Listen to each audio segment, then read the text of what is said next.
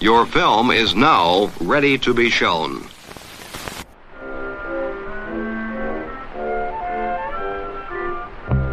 Good morning. I'm Justin Hendricks, editor of Tech Policy Press, a nonprofit media venture intended to provoke new ideas, debate, and discussion at the intersection of technology and democracy. On Wednesday of last week, I participated in an event put on by the Open Markets Institute and the AI Now Institute and held in Washington, D.C. The topic was AI in the public interest, and the discussion sought to understand the promise, threats, and practical regulatory challenges in managing the advent of large-scale AI. It also looked at the power dynamics that are emerging in industries between those that develop and apply AI and everyone else in the market, and whether competition law and policy has a role to play in protecting society against excesses and negative outcomes, including to democracy. Here's Sarah Myers-West, AI Now's managing director, framing up the day. Today's AI boom is driven at its core by commercial surveillance, and its incentive structures are shaped by the existing infrastructural dominance of a small handful of firms. This is what's driving the push to build AI and deploy it in the world at larger and larger scale, increasing the demand for resources that only big tech firms can provide and further cementing their considerable advantage.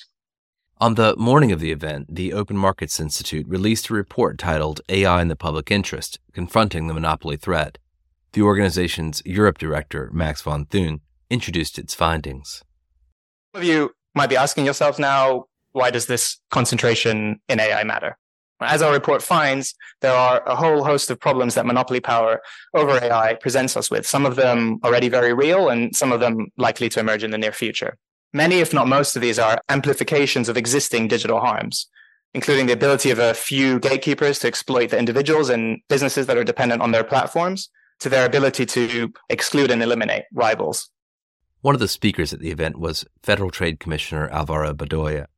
In a conversation with University College of London professor Christina Caffarra, he touched on a range of issues with regard to AI and how the FTC is thinking about it. One of the examples he gave had to do with actors in Hollywood.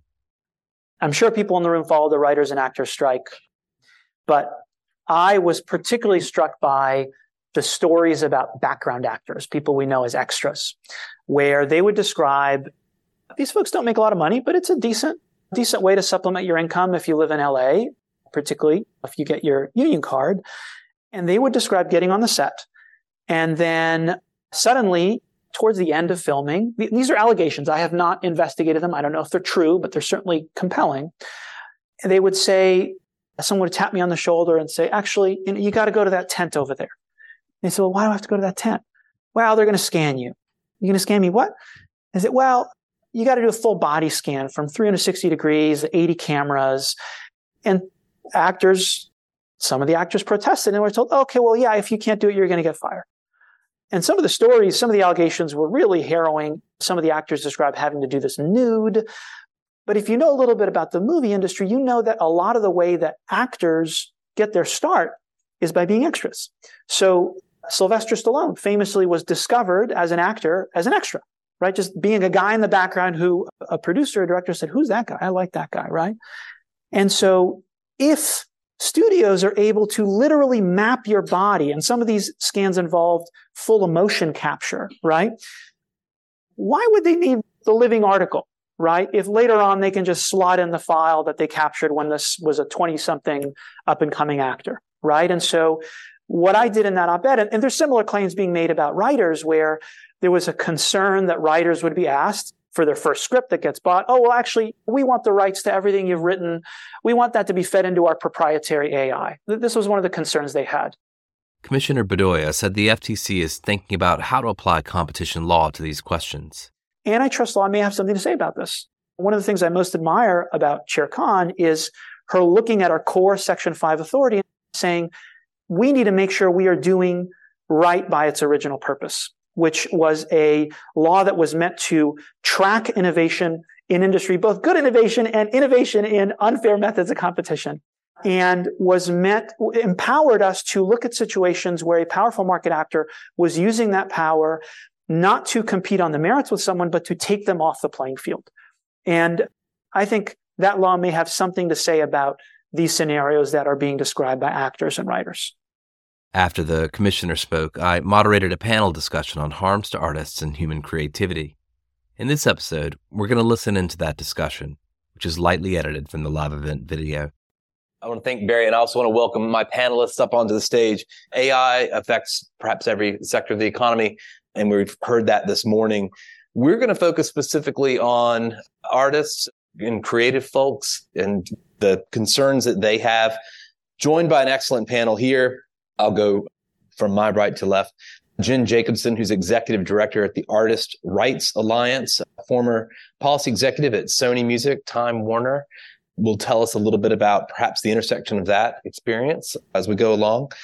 Liz Pelly, a freelance journalist who specializes in the music industry, also a colleague of mine at NYU, I should say, and has a book coming on the subject of Spotify's business model soon enough. And we'll talk a little bit about that and how that intersects with platform power. And then Ashley Irwin, president of the Society of Composers and Lyricists, who compose the music for the Academy Award show, I understand. And like me, is a Southerner, but maybe from south of the equator. The equator, yeah. So quite pleased to have you here. And we're going to give each of you a chance to say something to start to set things up a bit. But maybe, actually, I'll start with you, because you mentioned that you are based in Hollywood. Mm-hmm. You've been here in DC quite a lot lately. Mm-hmm. And folks are listening, or at least you're getting in the door. You've had a lot of meetings lately. What's on the mind of folks in DC when it comes to artists? I think this is my 6th trip up here since March. I've testified in front of the House Judiciary on IP and copyright. And I think one of the things that most engaged what we had to say, or what was most engaging in what we had to say, is we actually showed up with some proposals as opposed to just complaints. And there was a lot of talk about AI and how it was going to affect our industry, and a lot of panic across all industries. But we had some suggestions of what might be considered, not solutions, but at least talking points to get the discussion going. And we began with the 3 C's: consent, credit, and compensation for our works that are injected into these machines. And that seemed to grab hold. It was a little catchy phrase, but it seemed to grab hold, and people started to run with it. And since then, I've seen it in many publications, even in Canada and whatever. So that was where it started. Liz, to you next.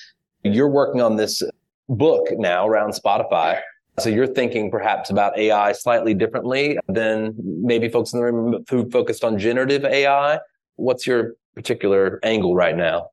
Yeah, I think that right now in music and creative fields generally, there's a lot of conversation about generative AI and copyright, which is incredibly important for copyrights to be protected when we're thinking about how generative AI might be used. But I think it's also important to also zoom out and remember that over the past 15 years, streaming services have basically reshaped what music looks like using AI. So reshaped not just the creation of music, but how we discover music, the context within which we understand music, what it looks like to have a career as a musician, and powered by machine learning, data, algorithms, have merged with a business model that is incredibly lacking in transparency, especially for independent musicians, a business model that is basically created in partnership with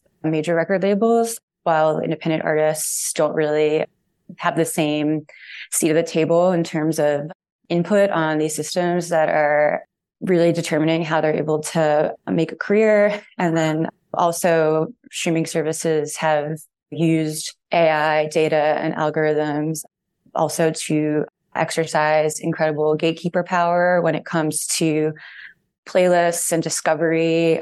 And in the report that Open Markets released today, there's talk about the way in which AI contributes to media deterioration. And I think there's also a really important point in the way data-driven streaming platforms have also contributed to media deterioration in terms of just how we understand the context of music. And then also the shifting dynamic of artists being seen as customers more than artists and creators. So that for now. A theme we've heard throughout the day, this idea of AI being introduced not into necessarily a perfect world, but especially in the terms of media, introduced into a environment rife with exploitation and surveillance capitalism and various other problems. Jen, how about you? You've got so far as to maybe have a hand in getting a piece of legislation put forward? Well, it's at the very beginning stages, but we'll see. I want to, if it's okay, take a step back for one second, though, and pick up on something that Liz said about artists having a seat at the table. And that's what the Artists' Rights Alliance is about, making sure that artists have a voice. And as Ashley was talking about, making sure that artists have the ability to give consent and get paid for how their works are being used. And in the AI context, and this goes to the legislation, artists are very concerned about not having that voice. But I do want to say upfront, artists are not averse to AI in every context. Musicians use AI in a lot of ways as tool in their creativity, in the production studio, on tours, countless ways that AI has been used as a tool. And the sort of technology content relationship is long and strong and has peaks and valleys, but AI is something that's very valuable. The issue here is when that work is being used without consent and compensation to create work that then competes directly against the artist's own work in the marketplace. And we can talk more about that.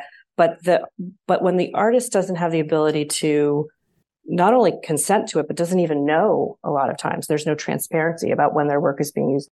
That's a real problem. This legislation you refer to, the Protect Working Musicians Act, is just one small tool that could be helpful. It would give small independent artists and indie small record labels the ability to engage in negotiations with big AI developers and also streaming platforms about how their work is going to be paid for. Because a lot of times there's no transparency, as Liz was saying, into the way those relationships are, the way those rates are created, and there's no ability to have a voice.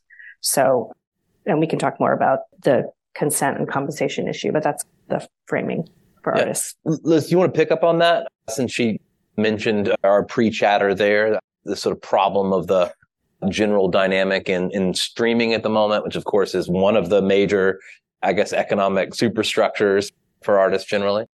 When we talk about the lack of transparency with the business model, independent musicians make up like 30% of the recorded music market. And right now, even in just a couple of weeks ago, there is a new royalty model that is going to go into effect in January on Spotify that also is being experimented with put into practice by Deezer, that says that artists who have under 1,000 streams a year, which doesn't sound like a lot, but it's actually a lot of artists, like that work will be demonetized.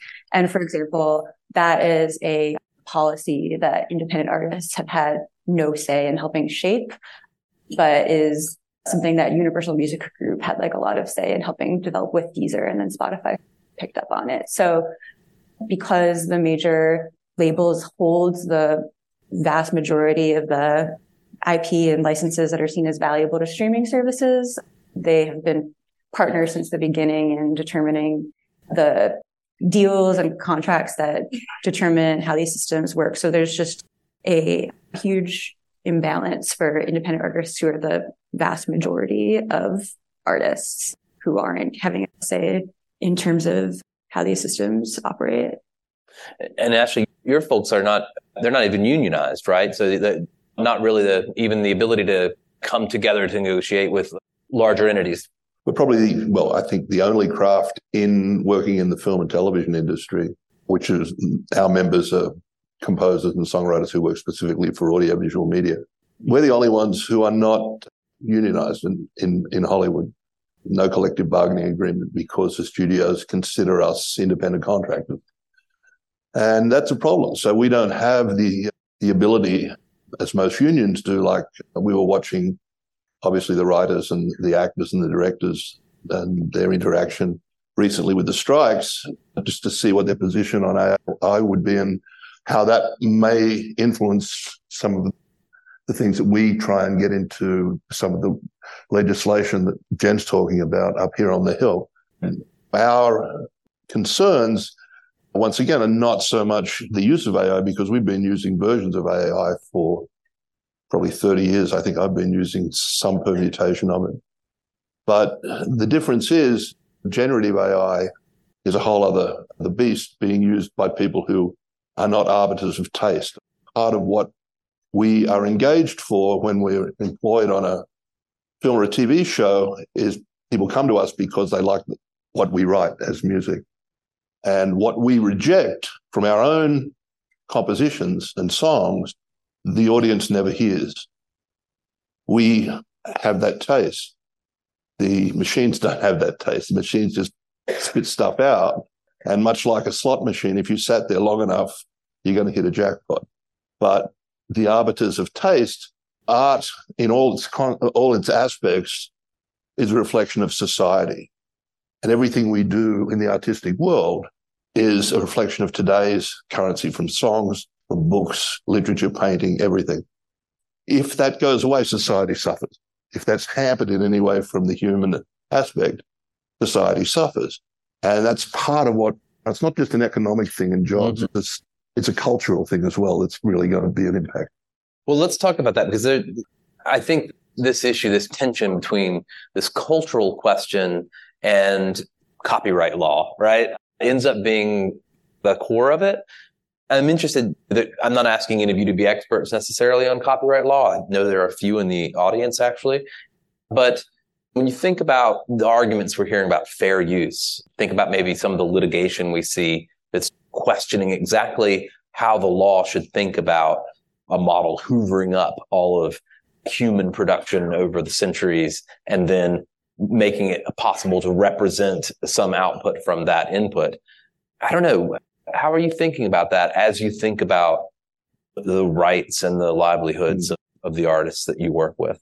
Well, I would just say that I'm not a copyright expert, but I do work on these issues tangentially, not even tangentially, but in the policy context, fair use, which is a defense that people can use to defend themselves against a copyright infringement lawsuit, is a very complicated test. And as you mentioned, there are a lot of cases that are being determined right now that could have an impact on how fair use is viewed in the AI context. But I would say there is not going to be some blanket assertion that the use of AI in training models is going to be fair use. And in fact, we've seen in a lot of cases that the use of the works to train ends up having such a substitutional effect in the marketplace, where the works that are coming out, as I was saying before, are competing directly against the original works. That really is very strongly against the notion that could be considered fair use. We were talking about the artist having control and being able to have some kind of consent in the use of their own works. There are many layers in which the lack of consent and control can impact an artist and their rights. The deepfakes issue we've talked about, where an artist's name, their voice, their likeness is used, and confusing consumers as to whether this is the actual artist, this is a fake. That's a huge problem in terms of the artist-fan relationship, in terms of what music you're getting out there. So that's one way. Another way is simply the dilution of the market, where you're having works out there that are not only competing with the original artist's works, but they are devaluing the original works by flooding the market with these AI-generated works, and then decreasing substantially the amount of money that an artist can make from their original work. So this gets away from your original question, but it just shows how there is so much harm that can be caused by the use of their works to train, that it's a very complicated test. And we'll see a lot of developments in the courts over the next few months on it. I'll just say something that there has been once again, I'm not a lawyer either, but there has been some precedent on some of these sound-alikes, because years ago, when I was heavily involved in advertising, I remember there were two cases. One was a Bette Midler sound-alike, and one was a Tom Waits sound-alike, that were both adjudicated in the courts as being an infringement on both those artists for advertising. They had got voiceover people in to sound like Tom Waits and sound like Bette Midler, and they lost the case. So there is a precedent for that in the courts already for likeness. So let's maybe talk a little bit about your reactions. Commissioner Bedoya talked a little bit about the Writers Guild agreement and some of these things. How closely were you all watching that WGA SAG-AFTRA? I am also less familiar with SAG-AFTRA's agreement, as one of the earlier speakers said, but WGA, a writer can choose whether or not to use AI and how to use AI in their work. The companies have to disclose if they're handing a writer material that maybe has been influenced by AI. And I guess most importantly, AI-generated material can't be used in some way to undermine the rights of a writer, their credits, or otherwise their compensation. Are you looking to those agreements as models for the types of arrangements that you want to see for artists across the board? We are. And I've actually got a meeting with the Writers Guild next week to see how we can support each other in those actions. But once again, we're working from a position without any labor backbone. We don't have that. So we're really looking to some form of legislation to help support whatever these positions are from our point of view. And we're working with the Copyright Office as well. But our situation is very similar in as much as when we're given, just to give you an example, when we're given, let's say, a cut of a movie or a television show, in a lot of cases, there'll be what's called temp music, which is temporary music, which they'll put from another source underneath that film to show to test audiences or studio executives or whatever. And there's a lot of times an expectation from us to sometimes copy that music in a way or use the style of that, or not always, but sometimes if they get attached to that's really working with a test audience. Well, in those situations, we try and develop the style rather than rip off the music. I think in generative AI, they'd just be ripping off the music. They'd just be basically replacing it, getting far enough away from the plagiaristic aspect of it. And look, there are certain things out there that they may have a good argument for. Things like how many Law and Orders do we have? How many CSIs do we have? How many Marvel movies do we have? Do we need a new score for every Marvel movie? I don't know. Maybe not. We certainly need some characters. They keep killing them all off. But anyway, that's another. So I think they can bring them back to life. To your point on working with the writers, I would say that there are a lot of creators in different industries that are working together on this, and we are partnering and supporting each other and helping each other. There's a large coalition called the Human Artistry Campaign, which is a large group of, I think it's over 150 artist creator group that are members of it, supporting each other in the context of AI and its impact on human creativity. And that includes people from all the creative communities that you can imagine, writers, music, visual arts, everything.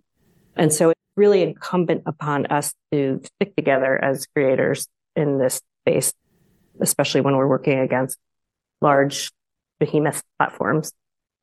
So I want to come back to something we talked about just prior, and you've brought this up a bit, this idea of the flooding of the market with stuff. You called it the problem of junk when we were talking earlier. This idea that generative AI in particular, because of just the vast volume of material that is likely to be created and published in just the next bit, the extraordinary amount of material and media that's on the internet, imagine it just hitting an exponential at this point. Talk about the problem of junk. You've already mentioned how it might push out or dilute the competitive market. for artists? How do you think about it?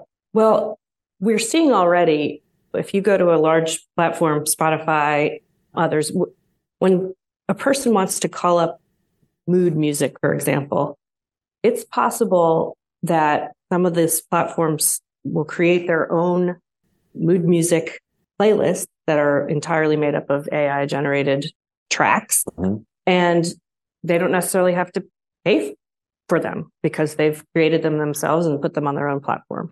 So that's a way in which not only are you gatekeeping, but you're also driving down the price that human actual artists are going to be able to get in the market. I don't know if you have anything to add to that, but yeah. But as you said, Liz, you touched on that too, where you are forcing people into listening to things and directing their taste. Yeah.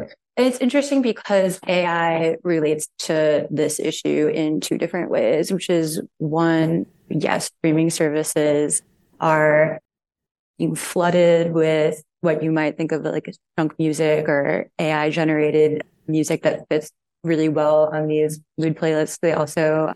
There are companies that are specifically providing music to Spotify for a lower royalty rate for this exact purpose of filling up these official mood playlists where working artists maybe would have had a spot. But in addition to the AI potentially being used to generate this sort of stock music that is taking up so much visual real estate, like prime visual real estate in the playlist ecosystem, I think even more than using AI to create this music, streaming services are maybe not counting on us really enjoying this music, but using AI to hyper-personalize the recommendations that you're being served to the extent that perhaps you won't even notice or care if the music that you're being served is junk because their AI-driven hyper-personalization machine has basically completely shaped your listening behavior so that when you open a streaming app,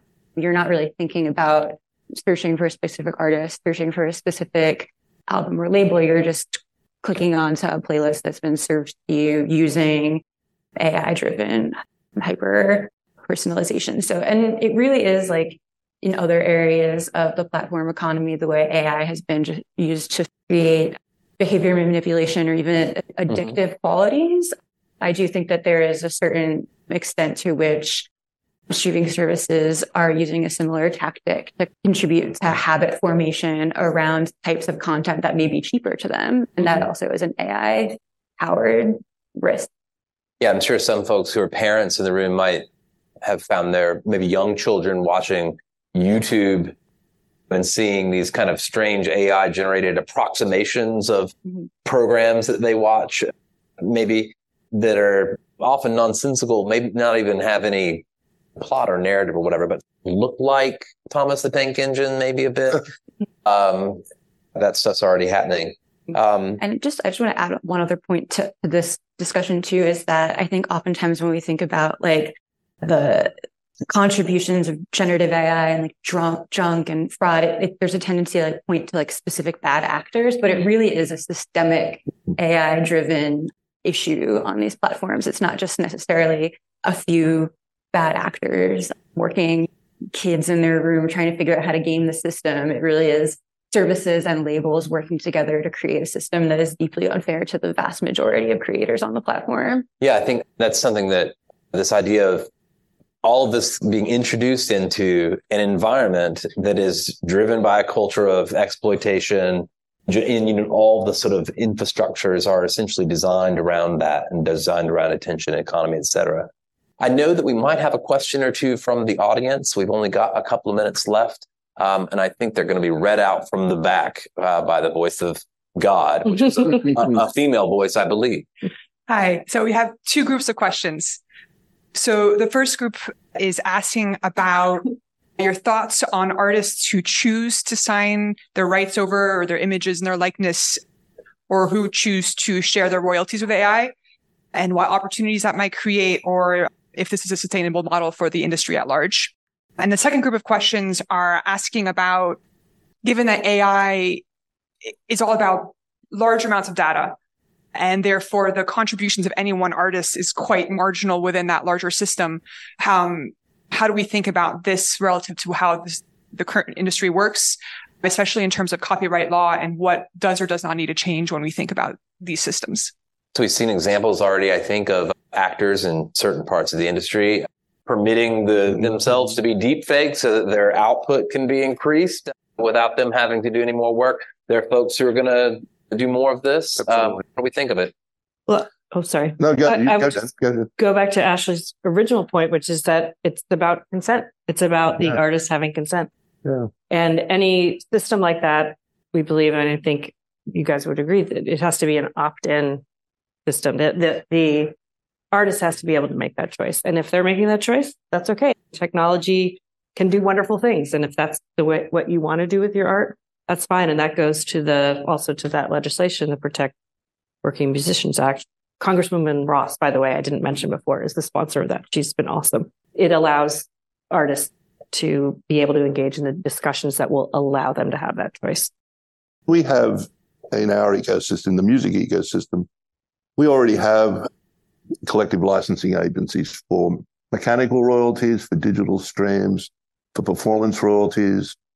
And it wouldn't be very hard to model something like a Sound Exchange, like an MLC, like an ASCAP, like a BMI, for collective licensing of our works. And it's not a compulsory license, but it's collective that you pay a license fee. If you want to ingest stuff, knock yourself out. But as Jen says, it's your choice to opt into that licensing system. Only have a minute or two left. Anybody on question 2? Oh, I just wanted to add that I think there also needs to be transparency around artists knowing what they're opting into. So I think something we didn't mention yet is that there is like an incredible opportunity for the FTC to do some sort of investigation into, for example, like the deals between the major labels and the streaming services, so that independent musicians and all artists can better understand the systems that they're basically forced to use to have a music career. Same thing with AI systems, like regulatory measures that could be taken to create a situation where there's actual transparency, I think would be incredibly important. Well, maybe if Commissioner Bedoya is still in the room, you can whisper that to him. But I saw a lot of heads nodding on that. So the second group of questions were about, with each artist providing a small marginal contribution to a large data model, how do we need to rethink copyright systems, or just how we think of what is being produced by AI? So a lot of folks think maybe there'll be some extraordinary system that will do fractional payments based on the extent to which your rights were represented in the training data. Is that kind of the idea that's out there a little bit? That maybe we'll have some magical... No, I think maybe I was not clear. I think the licensing should be on the ingest side. Uh-huh. So once it's in the machine, you do whatever you want with it, but you pay to put it into the machine. Mm-hmm. And then it can be manipulated however they choose to manipulate it if they paid the license. So it's not on the output side. Mm-hmm. And maybe I'll just push you a little bit on that too, because we were talking earlier about the idea that a lot of the fair use folks, it's almost like the idea is that the machine, it's like anybody. It's listening to lots of music, and then it's coming up with something that's basically expressing something in the style of what you've asked. That's very true. It learns a lot faster than a human can learn, and that's part of their argument. But the problem with that argument is that what we've learned as creators in whatever field we're in, I'll speak specifically to music. Yes, we've learned it. We've had influences. We've had lessons as a child. Any of that stuff that we learned from was paid for. It was from copyrighted material, even if it was, as I said earlier when we were talking, my parents paid 25 cents for the sheet music when I was 6 years old to learn for release. Beethoven, public domain, they still had to buy the sheet music. And that's what it comes down to. Everything that we've learned and been influenced with, whether it was on the radio, whether it was in a library, whether it was at lessons with sheet music, somebody paid for that intellectual property that we learned from. And that's really all we're asking for, that analogy with generative AI. So there was a working economy there somehow. Yeah.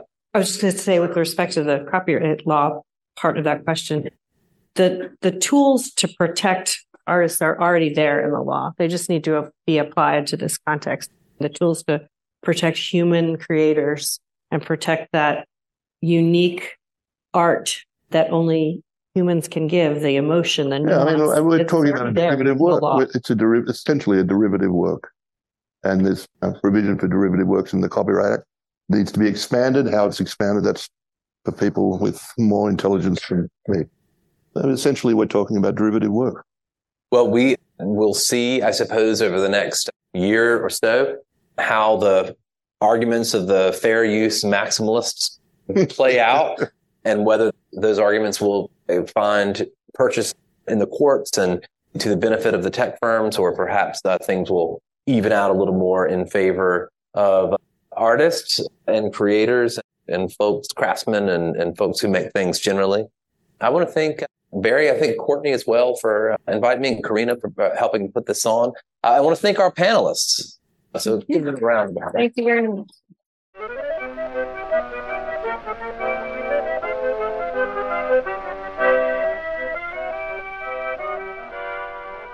That's it for this episode. I hope you'll send your feedback. You can write to me at justin@techpolicy.press.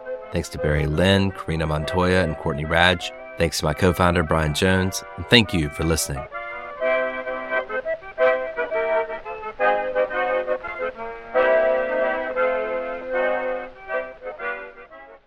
Tech Policy Press.